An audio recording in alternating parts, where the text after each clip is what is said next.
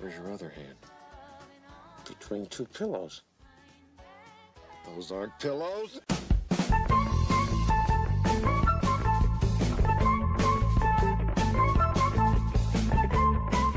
Hello, everybody, and welcome to episode 2 of Those Aren't Pillows, the podcast celebrating all that's funny in film. Episode 2. I hope there's some people listening, otherwise this will be a complete waste of time. But I'm sure there is. I'm sure my mum's listening. Hi, mum. I'm sure you're listening. Thank you, anybody who listened to episode 1. Me and the lovely Stefan Pape talked about Step Brothers and Dumb and Dumber, which, I mean, you can't get any better than that. But we thought we'd go a little bit more, less silly on this one, less gross out, less mannish, shall we say, and discuss 2 other comedy favourites. And joining me on this episode is the lovely Emily Murray. Hello, Emily. How are you? Hey, Scott. I am good. How are you today? I'm well. It's a strange switch. It's almost like, I don't know, like what's the switch comedies? Freaky like Friday. Switch Up or Change Up or something. Yeah, or Freaky Friday. So I've been on Emily's podcast. On Emily's podcast, we talked for like hours. Hours about Christopher Nolan. It was a 2-parter. That's how Yeah. much of a cliffhanger we left the first episode on.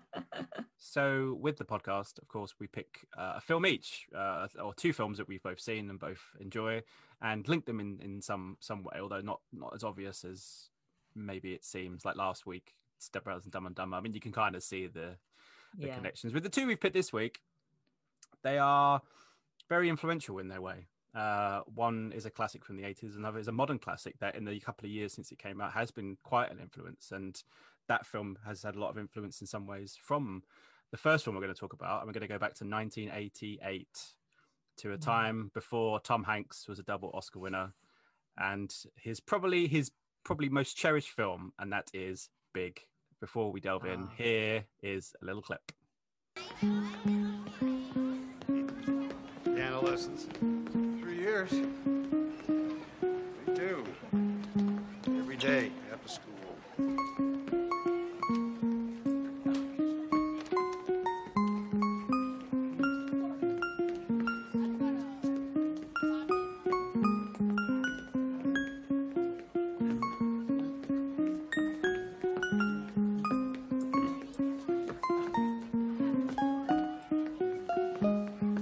Maybe 7 years later, Tom Hanks would win 2 Academy Awards. That's 7 just years crazy. previous, he was in Big, and he also around the time made Splash as well, and he was about to go and make Sleepless in Seattle in a few years' time. So, and he wasn't a massive star at the time. Tom Hanks, he wasn't a massive star when this film came out. But this is the film that made him for sure, 100%. Directed by Penny Marshall, and obviously Tom Hanks, Elizabeth Perkins is in there. And a few other people. Robert Loggia. I love that name. Robert Loggia. It's just nice to say, isn't it? Leisure. It's like leisure. Like leisure. I always remember. Is it in? I think it's in Family Guy where they he says his name in a like one of the throwaway gags where they're like Robert Loggia, but he spells his name out. So he says R is for Robert Loggia. O is for, oh my God, look, it's Robert Loggia, and carries on all the way through. He's just like, that's the guy from Big and Independence Day. Crikey. But yes, we're going to talk about Big, which is an absolute classic of the 80s. A very, very influential film, and a film that's a little bit different to all the other sort of comedy films that were out in the 80s. Obviously in the 80s, comedy was such a big, I mean, it's always been a big thing, but in the 80s, you had the emergence of people like Steve Martin, Eddie Murphy. Obviously, Richard Pryor was around in the 70s. Robin Williams was becoming a big star. Also had sort of 9 to 5 had just come out, and lots of Working Girl was around the time. So there was lots of sort of male and female dynamics mixed in with these kind of strange comedies. But I think the thing with Big that I love is it's such a touching film and so sweet and so sincere in what it's trying to do. And it's a story of a youngster thinking, what would it be like to be big? And trying to jump ahead in life when actually there's a lot more life to live before you get to that point. Do you remember the first time? Because I think you're a little bit younger than me, aren't you? How old are you now? Oh God, 26. Yeah, 26. 26. I had to think about it, Ben. There is, and I don't mind this, but there is over a decade between us. I'm 38. Yeah. I'm 39 this year. Oh wow. So I'm getting close to my midlife crisis. So the previous episode, Step Brothers and Dumb and Dumber, that's where I'm getting. I'm getting to midlife crisis era. But do you remember the first time you saw this? Because I guess No, I in do. terms of age, you wouldn't have seen it at the time, would No, you? no. I think my parents definitely showed it to me and my sister growing up. It wasn't like a massive film in our household, like one that we watched on repeat, like not like it wasn't like the Muppets, but I remember like watching it as a kid and like really enjoying it because it's what you said, it's just really sincere, but there's just such a wonderful charm about it as well. You are just absorbed into this world, and it just come down to Tom Hanks's performance. Like he really remains youthful throughout. I don't know, it's just nice spending time with him as Josh. And like it's funny because I don't think I saw it's a bit creepy, but I didn't really see that until I watched it this week, because I think this is the first time I've seen it since I was a child. And I think like some of it is a bit dated, like obviously his relationship with Susan's a little bit weird, just a bit weird. But it's still like it just has that childhood charm to it, but also it's not like immature, like it is very mature about its themes, which I think is like a really hard combination to pull off, but I think it pulls it off perfectly. It's a very, very hard, in the 80s, there was this fascination with, the kind of age comedies, becoming older or everything else, or body swap comedies. They were obviously big in the 80s. We were just talking about them, Freaky Friday, and the one I can't remember the name, one with Judge Reinhold and Fred Savage, which I used to watch as a kid. I can't remember what it's called. Oh god, I can't remember that. It's going to bug me now. I'm going to have to Google it while we're on air, but I won't do it just yet.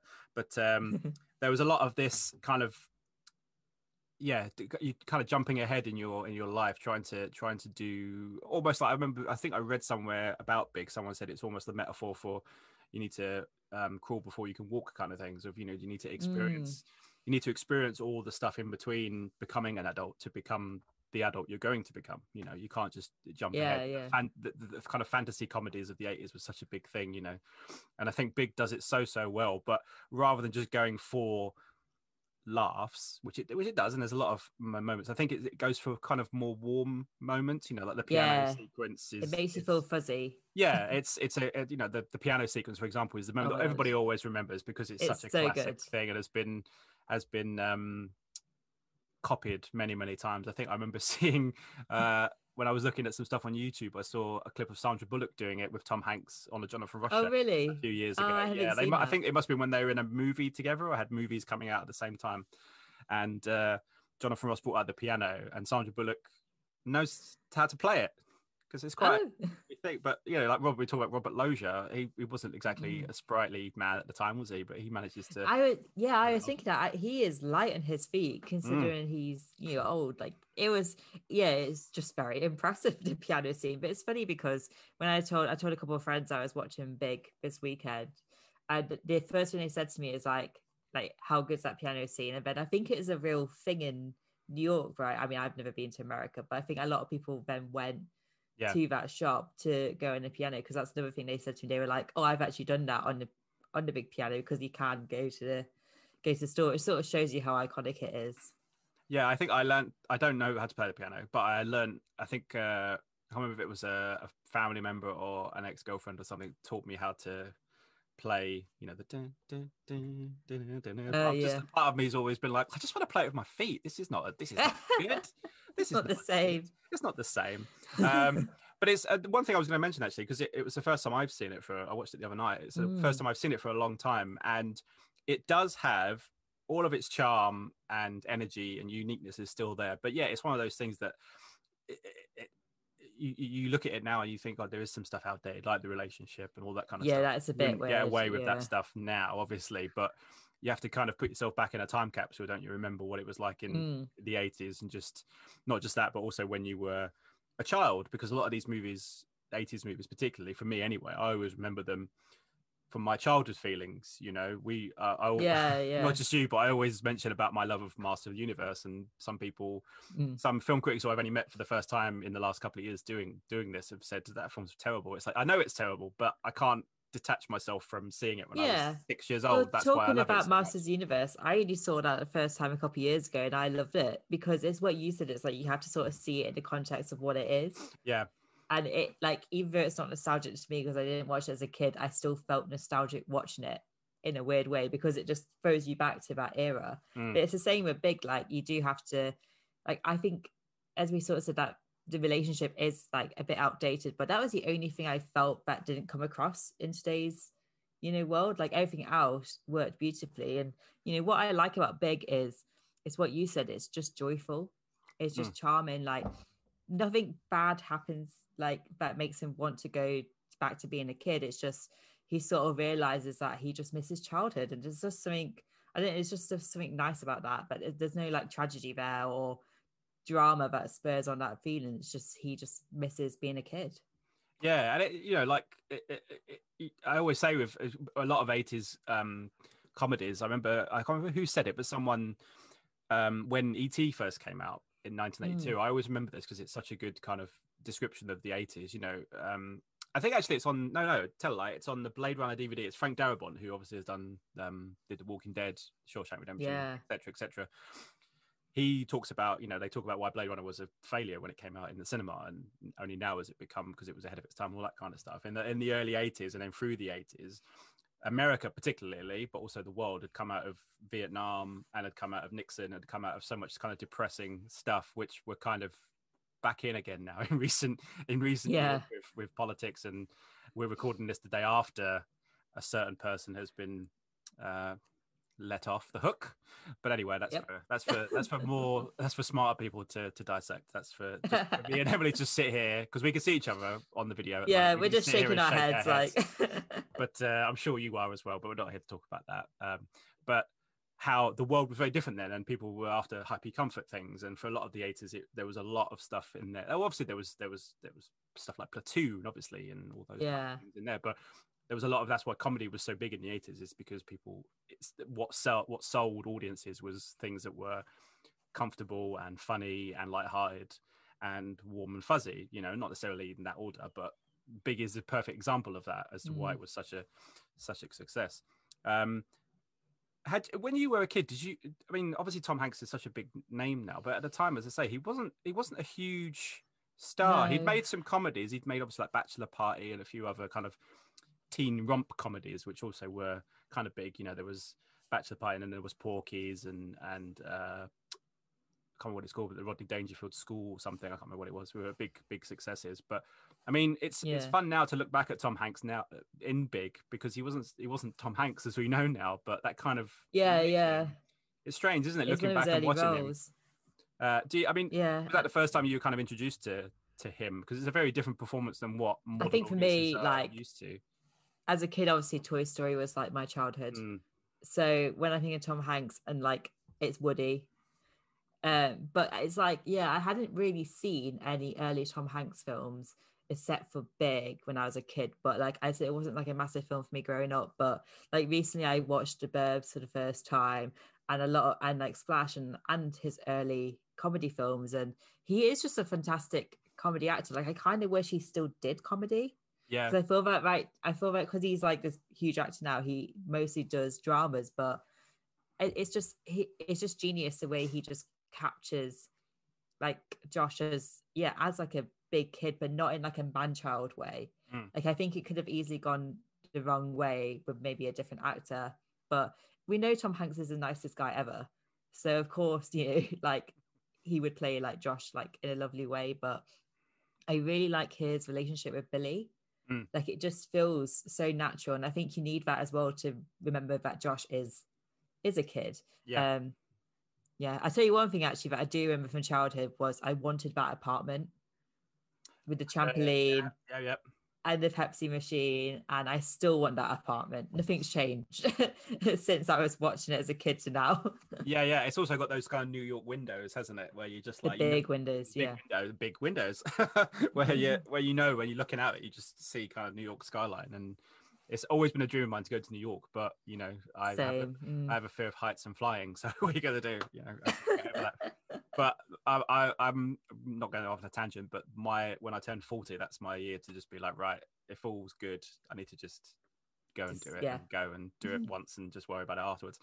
But yeah, you're right. I think the relationship with with Billy, Jared Rushton, who's fantastic. I think people always remember the piano scene, but a lot of people, I'm sure, have spent many an hour trying to perfect the song and the dance. Oh yes, together, oh my god. Which I dislike the guy so much, but James Corden did it with Tom Hanks when they did the kind of Yes, did his career, and I was like, that's such a good moment. And then afterwards I went back to, I very much dislike you, but that was a nice moment. I like that. But James Corden, Golden Globe nominee. It's annoying because I love Gavin and Stacey, but now James Corden's just been ruined, and it's just I can't like no. Yeah, I can't. Yeah, that's a whole other podcast for that. But yeah, Golden Globe nominee James Corden now. Goodness gracious. Oh god. Anyway, Vomit. but yeah, I think the relationship with him is fantastic, and I think those two elements for the film to work, the young Josh and Billy has to work, and the old Josh and Billy has to work. And I think it's one of those cases where I'm sure with again in the 80s with a comedy script, I'm sure they were like, right, let's offer it to Steve Martin, let's offer it to Eddie Murphy, let's offer it to XYZ before they get to someone like Tom Hanks. But I'm glad it isn't that, because it isn't a comedy in that sense. I think if it was a comedian, quote unquote, I think the messages and the kind of themes of the film would have been lost and the relationships would have been lost. But because Tom Hanks, as you say, has that kind of sweet, kind of everyman, nicest guy in the world element to him, even back then, that's what sells the film, and that's why all the comedy moments and the romantic moments, because let's be honest, it is kind of a romantic comedy as well in some ways. A bit creepy in 2021, but you kind of, again, you have to kind of switch your brain off a bit, don't you? You have to judge it. You can't really judge it by modern standards in that way because it was made 30 years ago, So, but yeah, I mean, in terms of Big, do you have a favorite? Is the piano your favorite moment? It's like what you said. I really like the piano. I really like the song. I don't know why, but I like it when they're at the party and then Susan goes home with him, and she's obviously got something in mind. But it's not. I mean, Josh is like, do you mean like a sleepover? And then she goes in and it's just this kid's apartment, and he's trying to get her to trampoline, and it's just, there's just something funny about that awkwardness, and it's really nice when she does start bouncing, and it's, she's going back to her childhood and sort of embracing the fun, like as Josh says, it is all about fun. I just think that's just a really nice moment as well. I think also the film is so good at doing the juxtaposition between growing up but also adults not disregarding the fact they were kids, and despite you having your dream job and being stressed, everything else, it's important to have a moment or a day, like we say, we're watching comfort films, where you take a step back and you go, you know what, let's go and do something fun today. Let's go to, without COVID obviously, let's go to Alton Towers and have fun and drink Coca-Cola and eat sweets all day. Just let loose. It's important. So I like the kind of the way it reflects its back on itself. It shows being an adult was the scariness of being an adult when you were a kid, but also not forgetting to be a kid now and again, and don't forget your childhood and what you enjoyed. Like me, I'm always on about, I like the things I loved in the 80s. I was a kid of the 80s and loved He-Man and Real Ghostbusters and all that kind of stuff. And I always like to, even though in terms of like being like you, a film writer, you want to see all the classics and see as many of the new films as you can and try and build your library, not just in terms of what you own, but in your head, so you're appreciative of film and all art form. But sometimes you just, like Stefan was saying, sometimes you just want to put Dumb and Dumber on and just switch off for 2 hours and just enjoy the silliness. Big is a bit different, but you can still enjoy it in the way of, you can enjoy it in the way, the spirit of the film, which is to be a kid for a couple of hours and just be like, imagine if we had a trampoline, how much fun would that be? Exactly. It's like, I think it works as like a kids film, like in terms of like, but also as you said, an adult film in terms of like escaping back to childhood. Also, it has one of the best, my boyfriend calls them movie jobs, so jobs that only exist in films, like vice president of a toy company as a toy tester. Like we all want to do that, really, don't we? Of course we do. That's one of my I would say that apart from the classic things, one of my favorite scenes is when John Hurd's giving his speech about the things, and he's like, why should it transform into this? Why can't it this and transform into this? And all the adults in the room almost subconsciously turn off their we need to make money kind of thing, boredom kind of thing, and they become kids. They're like, oh, what would it did this? And you can kind of see the way that Josh brings out the child in them. Those is like, I mean, it would be great if it did this. That's incredible. Why don't we do this? And in that moment, you kind of see, like I say, the kind of reflective of the film. They all become kids for just a couple of seconds while rather than just being boardroom. No, we need to sell and make money. It's kind of like, oh, what if he did this and did this? It's like it's Yeah. classic. It's classic. It's like Josh is looking at the chart and he's like, this just means nothing. And he's totally right about the building that transforms into a robot. No one would want to play with that. That is just a bad toy. No, yeah. It's like Transformers, isn't it? You want it but bad, yeah. But bad. You want it the other way, like the way he describes it. I always found it funny. We watched it. I was just like, are they just describing Transformers? Is that not a thing? But we'll go with kind of the fantasy. It's not really like real, so maybe Transformers haven't been invented in that time. I don't know, but oh, Big, what a classic film. It's just so lovely and warming, and it's like exactly the film you sort of need and locked out, which I think is what a good comedy should be. Something that makes you laugh, but I said also feel good. Except for the Zoltar thing is so creepy still. I don't know. If I saw a Zoltar, I would. Oh, that is the creepy kind of 80s fantasy bit coming into it, because it was 80s comedies or fantasy films, Never Ending Story, all that kind of stuff. The what if, and you have to have the creepy Zoltar with the weird mechanical mouth that's just, I know. It always reminds me of in more modern times, reminds me of Gabbo in The Simpsons, the little toy that comes into the thing. It's just like creepy, and then the mouth falls off. You're like, oh, and all the kids are like running. It's like, it's creepy. But one of the other things we want to talk about, and this is the link between this film and the next film we're going to talk about. It's directed by Penny Marshall, a woman. Hollywood are like, oh, a woman, especially terrible. A woman doing a comedy film. There was her, and obviously Nora Ephron was obviously a big kind of influence on a lot of people in terms of her writing. Obviously, she is the writer of the greatest rom-com of all time. Period. Trademark. When Harry Met Sally. Of course. Which is actually that's why I watched this day last year, because we're recording Valentine's Day. Yeah. And it is the ultimate. Yeah, it's the ultimate Valentine's movie. It truly is. Although I watched it on New Year's Eve, which is my it's my tradition to watch it on New Year's. So I've already watched it, but I don't care about Valentine's Day. So like you, I'll probably watch something dramatic this evening. Who knows?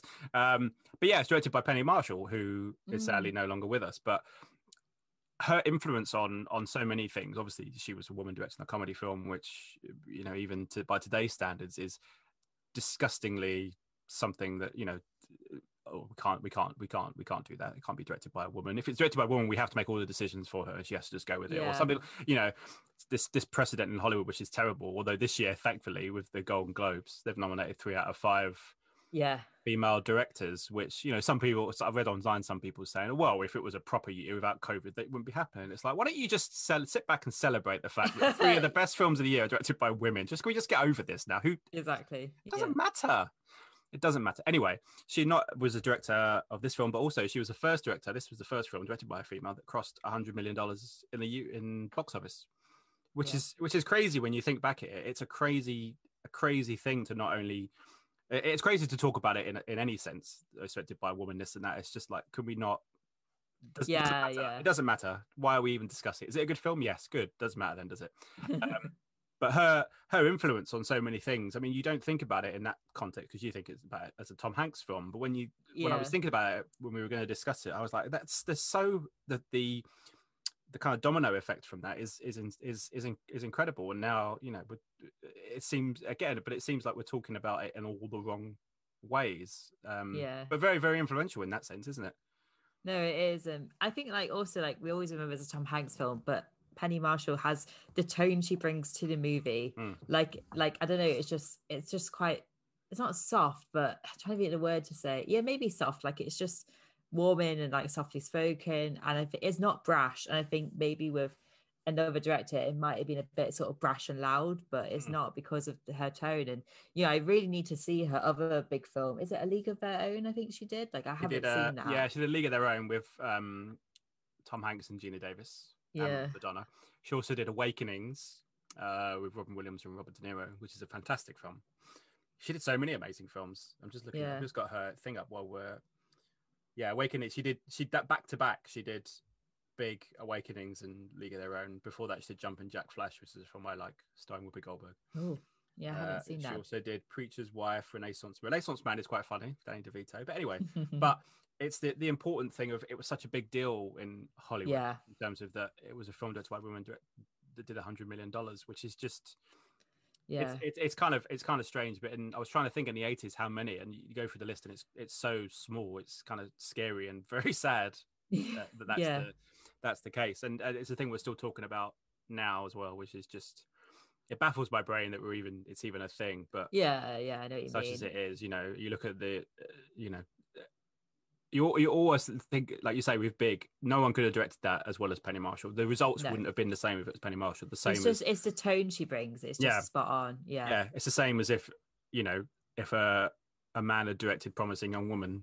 It's just like, Yeah. it just you know, it would not have worked the same way. It's a very different film, obviously, but you just think these women are deserving of their praise, and the praise should have been louder for all of these people decades before than now. But it's just a strange fact that a lot of people, I guess modern audiences, won't know about Big, that it was directed by a female. I don't think I did until like a couple of years ago. I think it's, I think also, it's when sort of more female directed comedy films are coming out, because I feel like that's still a new idea. I don't know, because obviously women in film, like there are just less films directed by women, but I don't know, there's a thing about the comedy genre. I think because there's so many like bro comedies out there that dominate it, but even like you have like a lot of female led comedies, like Bridesmaids is directed by Paul Feig. Like I feel that there's not really in this genre many like female voices in terms of behind the camera, which is why I think that's why I sort of picked up on the fact that Big was such an like early one. It did surprise me when I read it, and then it was like, oh wait, no, yeah, of course it's her. Yeah, and even now, you know, I think around the time, obviously there was Penny Marshall, Nora Ephron, also there was Nancy Myers, who started with did The Parent Trap, and obviously The Father of the Bride 1 and 2 and 3.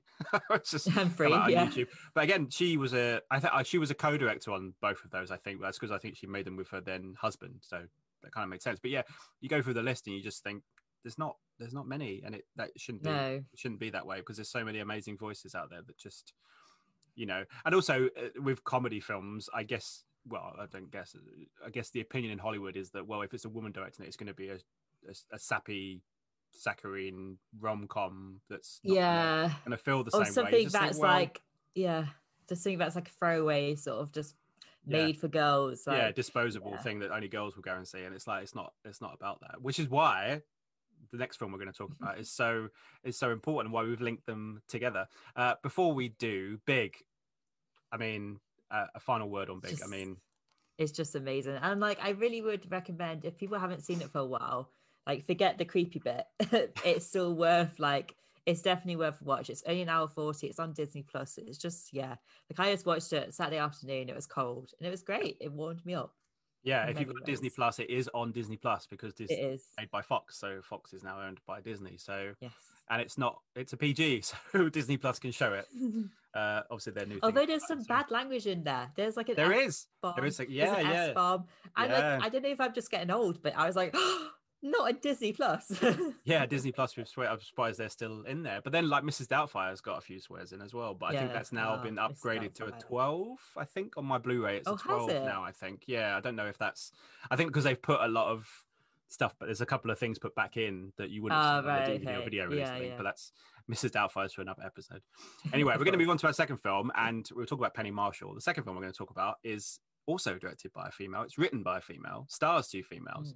And has become very influential and quite a big staple of filmmaking in the last few years. And it only came out, 2 years ago?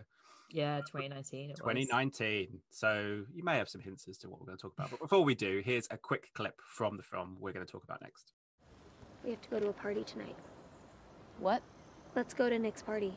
Are you kidding? No way. We only have one night left to have studied and partied in high school. Otherwise, we're just gonna be the girls that missed out. We haven't done anything. We haven't broken any rules. Okay. We've broken a lot of rules. One, we have fake IDs. Fake college IDs so we can get into their 24-hour library. Name one person whose life was so much better because they broke a couple of rules. Picasso. He broke art rules. Name a person who broke a real rule. Rosa Parks. Name another one. Susan B. Anthony. God damn it. So modern day, we've come right up into modern day, and the film we're going to talk about is the absolutely sensational 2019 comedy Booksmart, directed by Olivia Wilde in her debut. Well, I didn't know she'd done music videos before then. I thought this was genuinely a debut, but Wait, she'd she'd done done lots of music music videos. videos? Yes, she had. She had. I didn't know that. Yes, she had. Yes, she had. So she'd done music videos for. I should have got this up before we started recording, but she was a director. She did Red Hot Chili Peppers, and she did a couple of others as well before then, which is. But obviously, people know her as an actress, obviously from Tron Legacy, from The Change, from all these supporting comedy female roles, apart from I guess Tron and a few other. Yeah, I don't think she ever had like a proper lead role, did she? But Booksmart is one of my favorite films ever. It was my favorite film of 2019. So I think with Olivia it's Wilde, it's what you said. It's sensational. I remember seeing it in the cinema and being so. I saw it quite late after everybody else, not everybody else, but a lot of obviously we're in the film, but lucky enough to be in the kind of film community, as it were. A lot of people had seen it and it would play at festivals. And there was a lot of buzz about it, so I saw it quite late. In terms of after, lots of other people had said, "You've got to go and see this. It's incredible. It's absolutely amazing." And it was one of those rare times where you go in with so much expectation because of the things that people have said to you, and you're not disappointed. In fact, it exceeded the expectation. Yeah. From those first opening 10 minutes where you meet these two friends, you know, they're dancing with each other, they're telling each other how hot they are, and all those kind of things. You just think this is my kind of film. This is incredible. So I guess you saw it. Did you see it in the cinema first, or was I saw it.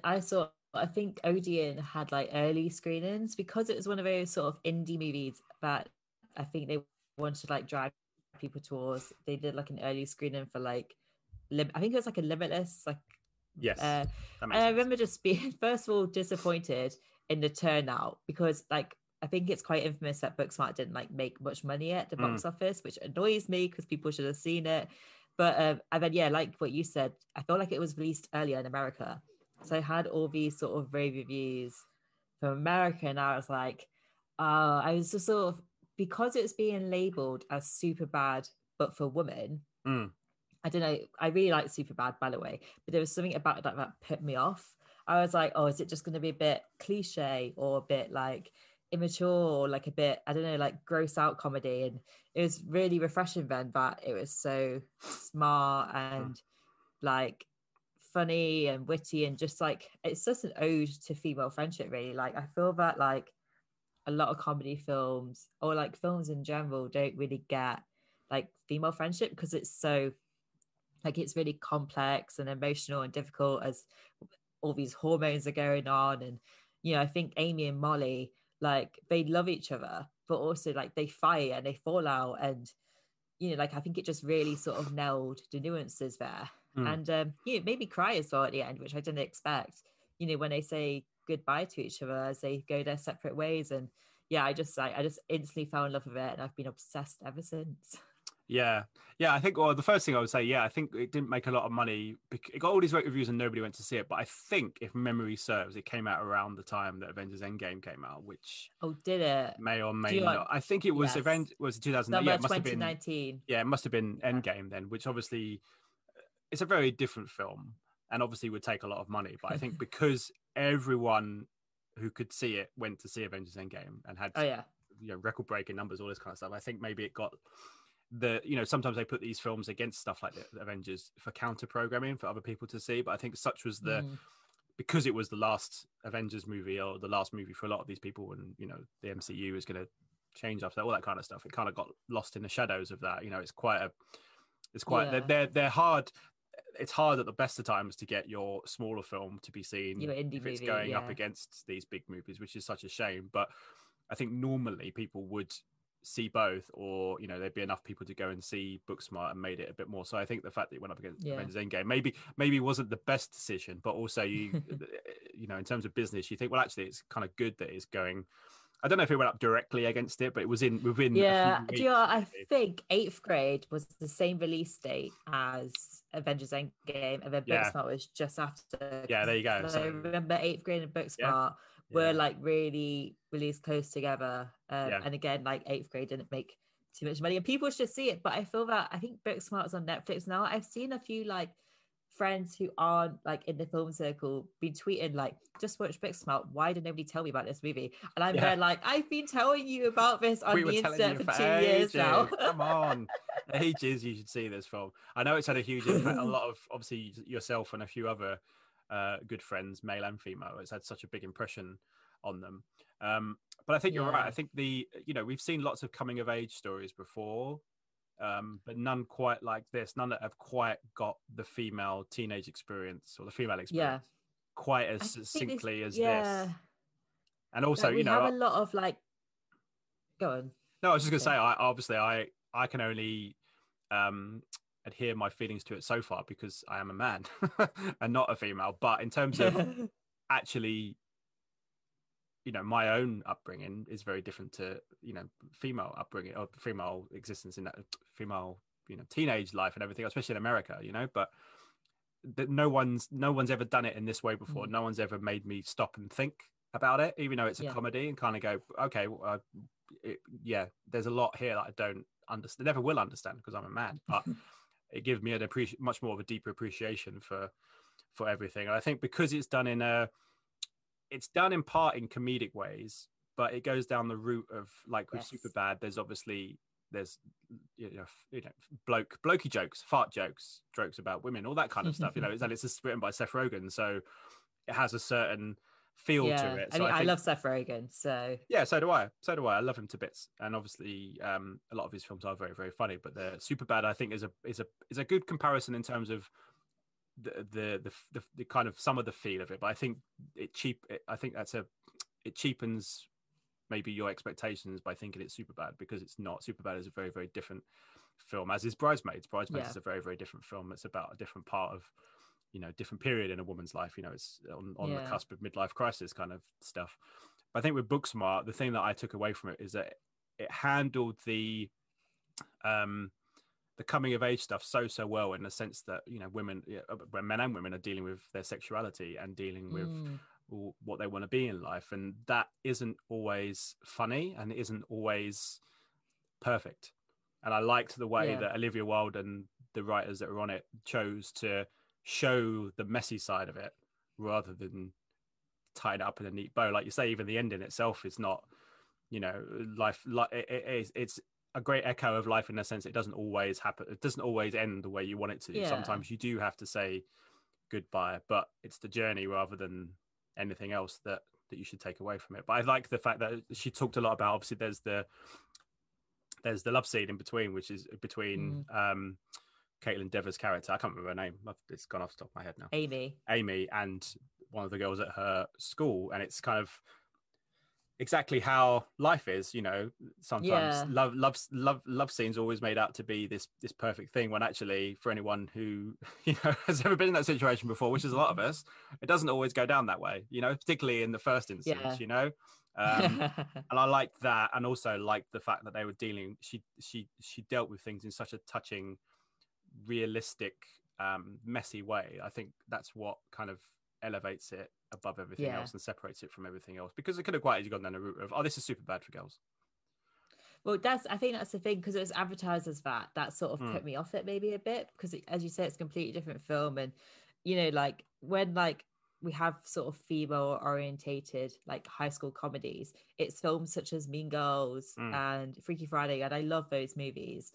But also, when I talk Freaky Friday, what about the Lindsay Lohan one? Because that's what I grew up watching rather than the Jodie Foster one.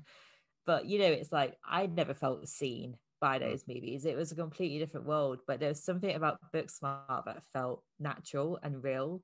And I think Olivia Wilde said, I think in an interview she said it's about these girls' first love, and the first love is their best friend themselves, and it's all about the sort of the highs and lows of that relationship. But I really liked about how natural it felt. And I know that Olivia Wilde put a lot of effort into making it natural. I think Beanie Feldstein and Caitlin Dever, they were roommates for 10 weeks together, to sort of get to know each other and sort of I suppose become friends. And then I know that Wilde spent a lot of time talking to high schoolers and traveling the country and speaking to young people and being asking them about their experiences, and really putting that into her direction and with the writers into the script. And I feel that it all comes across it just feels very real and natural, and that's something I've sort of never seen before in terms of coming of age comedies, but about women.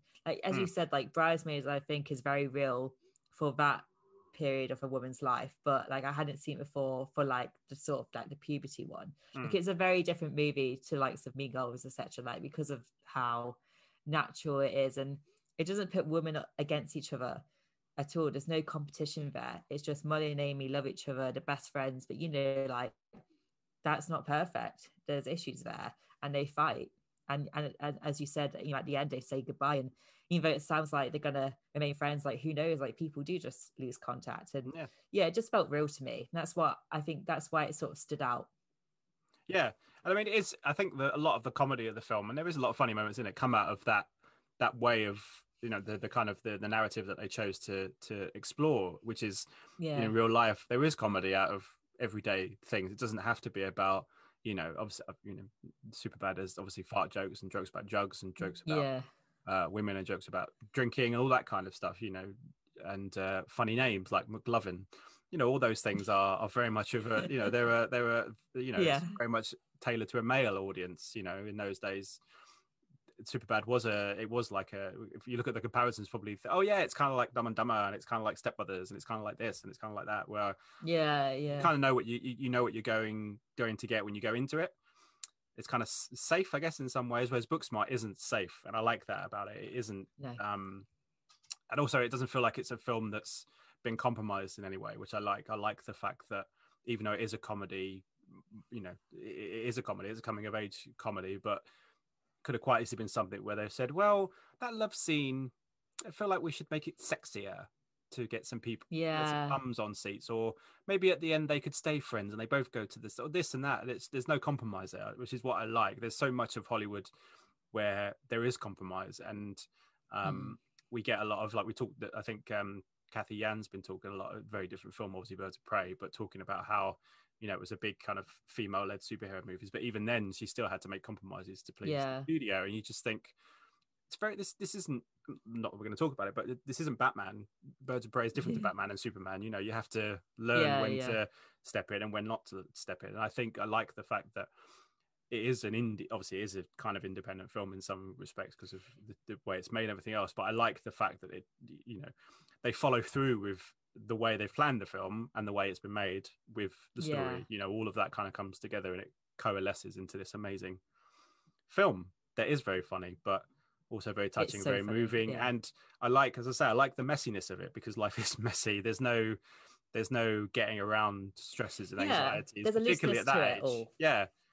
Particularly at that age, you're still discovering, you know, like we were saying with Big, you know, the story of Big is about jumping into adulthood, when Booksmart is about this period where actually you need to go through this period and go through all of these challenges before you can get to the next stage, and life is messy, and I like that about it. And I haven't seen it as many times as I should have seen it, but it's a fantastic film. There's so many so many great moments. Do you have a favorite? Because I know mine is I couldn't stop laughing at the Who Told You Could Look this or that sequence where they're getting dressed for it's just it's beautiful. It's so funny. There's just so many. I feel that I love Amy and Molly, like I love them so much, they're my girls and just amazing, but I love Jared and Gigi. I just, every time they're on screen, I find myself howling. There's a moment where Jared invites them to like his boat party. Yeah. And it's just so awkward. And I think the actor's name is Skylar Gisondo, I think. Yeah, Skylar, yep. Billy Lord as Gigi. And just every time they're on screen, they light up. And I thought I'd like, for some research, do some like reading of early reviews, and there were loads of reviews that said that Billy Lord was really miscast and Gigi was really like not like the right note. And I'm like, excuse me, have you like been watching a different movie? No idea. Because like she just comes in on like this car and she's like dressed as this diva, and she's just I don't know, she's just incredible. And I like how awkward Jared is. It's like, I think on his boat party, it has a sign that says "Prepare to get bashed," and then he adds "Prepared to get consensually bashed." Like, I don't know, it's just. But he's like, I started watching. Oh God, what is it? Santa Clarita Diet on Netflix, which is a comedy series. Really funny, and he's in that, and he's really good. But also, like one thing you said earlier about the sort of awkward sex scene with Amy. Like one thing I wanted to say about the movie is, I think it's refreshing that obviously Amy's a lesbian, but that's not a plot point. This isn't like a coming out story. It doesn't really matter that she's a lesbian. Like, no. What matters is that she's exploring her sexuality awkwardly, like everyone else. Like, I think I'm trying to think of another film where the character being gay wasn't like a massive plot point, because it was like, that felt different. And that's a really funny scene. I really like her relationship with, is it Dina? I can't remember the other girl's name now. I think it's Dina. Diana Silvers. Oh, Hope. Diana Silvers. She plays Hope, yeah. Hope, yeah. I think that's a great scene, but all of it, I just love all of it. But yeah, I think Jared and Gigi are my favorite characters. They're so funny.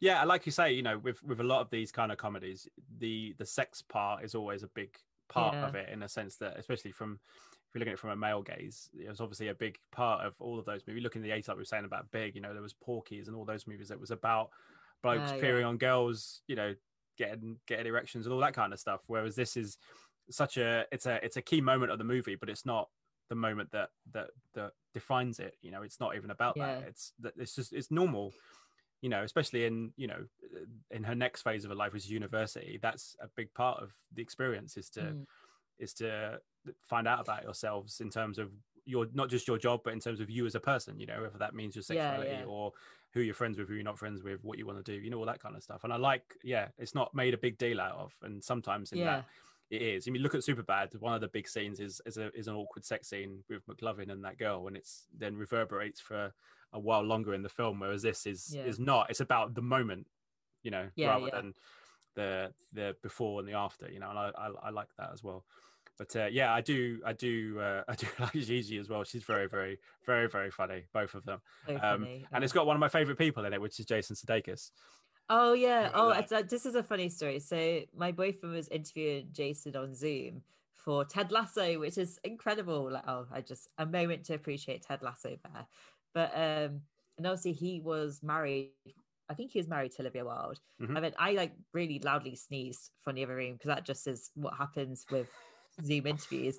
And Jason from my boyfriend's computer yells, "Bless you," and I yell back, "Thank you." I was like, "By the way, I love you in Booksmart." And he was like, "Thanks." I was like, "It's one of my favorite movies." He's like, "I'll tell Olivia."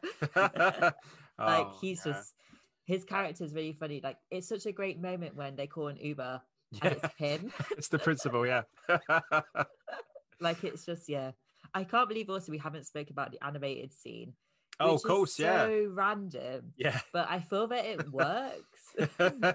It does. And again, like, people talk about Superbad. The animated stuff in Superbad is about the big penises that Jonah Hill draws.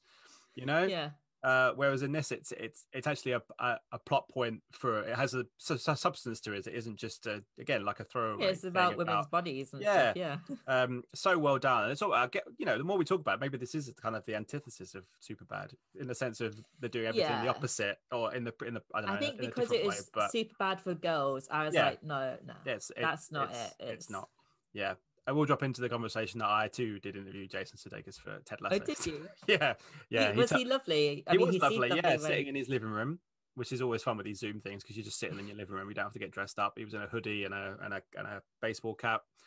He's very nice. I said to him about because I'm a Tottenham fan.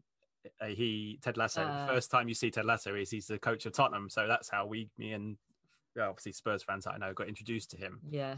So when I spoke to him, I wore my Spurs shirt on the interview, and it came up in conversation. Notice? He didn't, but someone else did.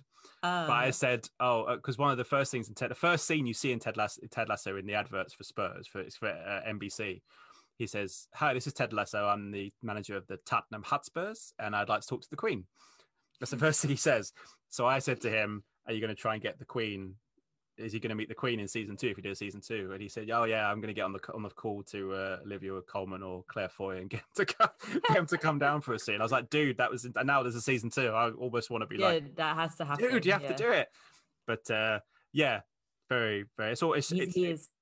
He's great. It's strange now I feel as well. like the cast is just all the cast is spot on, perfect, spot on. Yeah. Also, you get Will Forte and Lisa Kudrow, who are always good for laughs. Still maintain Lisa Kudrow is the funniest friend, but it's up for debate. I love Chandler, No, obviously, but she is yeah. just, if you go through the series, and I always rewatch them like every year. You have to every year or so you have to rewatch, if not all of Friends, some of Friends. Just all of it. all It the wouldn't be time, some of it, all the it's all of time. it. She is. I know Chandler's the funny, and I love Chandler, and I was compared to Chandler when I was a teenager, but just Yeah. so on point she is all the time. It's just a shame that we talk about Jason Statham and Olivia Wilde because they are separated. I know. She's now dating Harry Styles though. Which is just so... yeah. I never, people say it about the age difference again and talking about, Zach Braff and Florence Pugh. And I'm like, do you guys have nothing better to do than talk about it? Anyway, it doesn't matter. I know, whatever floats your boat in real life. I just feel bad for Jason. He's just being picked by that One Direction guy. Like, poor guy. But they have a child together, don't they? I think, or two. Do they have 2 kids? 1 kid, 2 kids? Anyway. oh god, I don't know. Well, he's doing great with Ted Lasso, which is honestly season 2 is coming. One of the Very best shows exciting. I've seen. And again, it's one of those things like very similar to Booksmart, where people are like, "Where's Ted Lasso been? Why has no one told me about this?" No, I know. was telling you last year. Everyone should watch it. It's not just about football. The football is, you don't have to worry about the football. It's like I think I've been to one football match and I was so bored. I don't like the only time I do football is when England are doing well in the World Cup, and that's because everyone does football then. Yeah. But it's not about football. Yeah. It's like Booksmart's not really about coming of age like it is a female friendship. And Yeah. it's just there's just so much to it. Yeah. It's one of those films where I recommend it to people, like even my sister or my mom, and then they reply like, "Oh, I loved it." I'm like, "Yes." Yeah. Taste. Yeah, I'd even tell I think I told my mom to watch, not that she watches too many movies, but I like my sister or friends have like, watch Booksmart. It's incredible. Yeah, it is. It's just Here we go. everything about it, like the soundtrack, the music, the Soundtrack's great as well. It just the soundtrack is good. I don't know. Yeah, It's just like the soundtrack is great. perfect sort of modern comedy, and Yeah. I feel that it's what we said with like Big with Penny Marshall, like that tone that she brings to Big is so soft. Like I feel that like this movie would have been very different with a male director. For sure. Like I don't think they would have understood, because you've had male directors direct films about young women, and I don't think like a guy would have understood really like female friendship and why Amy and Molly tick and why they fall out and why they love each other. Yeah. Well, like you say, with Mean Girls, that's directed by a man, but I think because of Tina Fey's influence, her writing, everything else, it doesn't really get lost in anything. So, but yeah, I don't think, again, like with Big, it wouldn't have worked without Olivia Wilde, which is, I guess, on one hand, a strange thing to say, because she hadn't directed before, but then you think, why hasn't she directed before? I'm excited for her next project. Don't worry, darling? The cast for that movie is stacked. It's because of Booksmart. Yeah. And I liked, did you see her thing where she talked about firing Shia LaBeouf for being a bit of a dick? Oh yeah. No asshole policy. Yeah, kudos. Regardless of who it is. I know Shia LaBeouf has a lot of talk about him at the minute, but kudos to her for doing that, because not many people would. No. I think, was it her who said, because she did an interview with Emerald Fennell, and she said that a director told her to have at least 3 public arguments a day to sort of like have dominance, and she was like, no, like I will not be doing that, and just had a no asshole policy. Yeah, that's almost the equivalent of we talk about Friends, in the Friends episode where Monica hires Joey just so she can shout at him and fire him to make an impression. No, you just need to, do what Olivia Wilde did and just go, no, there's no assholes on my set. You could do one. I'll get someone else. And she got Harry Styles instead. Yeah, I think it's Harry Styles, Florence, lovely Florence, and Chris Pine, and a smattering of other amazing talents. So I think that's coming out at the end of the year, which, fingers crossed. Hopefully, yeah. Fingers crossed. But I feel that like Booksmart, like in 10 years' time, will be sort of like really discussed as a classic in the same way Big is. And I feel like people will watch it nostalgically in the same way Big is. And it's because of the impressive work these women behind the camera are doing. 100%. It's strange to look at films like that now. Like in 10 years, it'll be great. It's like, appreciate it now and appreciate it for those 10 years. But yeah, it's one of those that, but in 10 years, 5-10 years time, we'll all be like Booksmart. It'll be on all those lists of the best films of the decade. In fact, it probably was. I'm sure it was probably on some of those lists at the end of last year. Probably, yeah. Now we're in the next decade. Anyway, Booksmart. Go and see it if you haven't seen it. It is incredible. It's on Netflix. It's on Netflix. If you got Netflix, I think it's Netflix. Who hasn't got Netflix? especially while you're at home. There's no excuse. Sit and watch it. It will charm you, entertain you, make you laugh, make you In think. fact, it is actually a good double bill with Big because both are about friendship Yeah, and coming that's of why age. we picked them. It's yeah, a good. I mean, It is a good double. a few different links, which is good. Yeah. So yeah, there we go. Episode 2 of Those Aren't Pillows. We went a little bit less mannish than the last episode. We talked about Dumb and Dumber and Step Brothers, but you can watch that episode now at your podcast repository of choice. That was me stealing from Simon Brew. Sorry, Simon, if you're listening. That's what he says, because I listen to his podcast all the time. That's what he says. Because the Film But Stories podcast. yeah, Film Stories, which is great if you don't already listen to it, but I'm sure you do because it's fantastic. We are on Twitter at Pillows Pod. I am on Twitter at Scott Writes From. Also on our Twitter page, you can find our link tree to all the places you want to listen to your podcast: Spotify, Google Podcasts, etc., etc. Emily, where can people find you on Twitter? I am at Emily V Murray. I tweet a lot about films and my cat. That's a good combination, I think. So that's what. And yeah, I've been screaming about Booksmart on there for 2 years now. So well, we'll scream some more when this episode comes out. We'll scream some more about Booksmart and Big. Both are classics. And Big. Emily, thank you so much for joining me on episode 2. Stay tuned for episode 3, which comes out next week, where I'll be joined by a proper film critic. I guess you could call it that. She is. Clarice Loughrey will be joining me. We love Clarice. And one of the films we talked about, I've never seen. Oh, actually, I think she told me what film it is, and I was like, I've never heard of that. Yeah, I got it confused with. I won't say what it is, but I got it confused with something that's very similarly titled. And then she sent me a clip, and I was like, I have no idea what this is, but I'm intrigued. So it would be an adventure for you then. An adventure for me, which is what this podcast is all about. Also, hopefully, there might be a very special episode coming soon with our first review, where we will hopefully talk about the upcoming comedy sequel, Coming to America, Baby. We'll see how. I'm excited for that. So this is just a quick note to say that I'm really bad at watching comedy films, and my boyfriend says it's because I have no sense of humor. So the fact I've been invited to a comedy podcast is very funny. That's incredible. You should say that at the top of the show. I should have. It's because he'd show me films I hadn't seen before when we started dating, like What We Do in the Shadows, and I just don't find.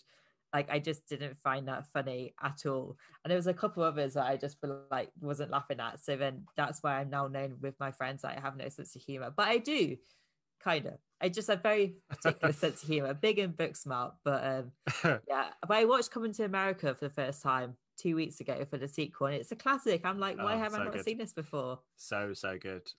We talked about in the last podcast about the time, 30 odd years since the last one. So yeah. Whether that will be good or not, we don't know. But if we get to see it, we will discuss it at some point.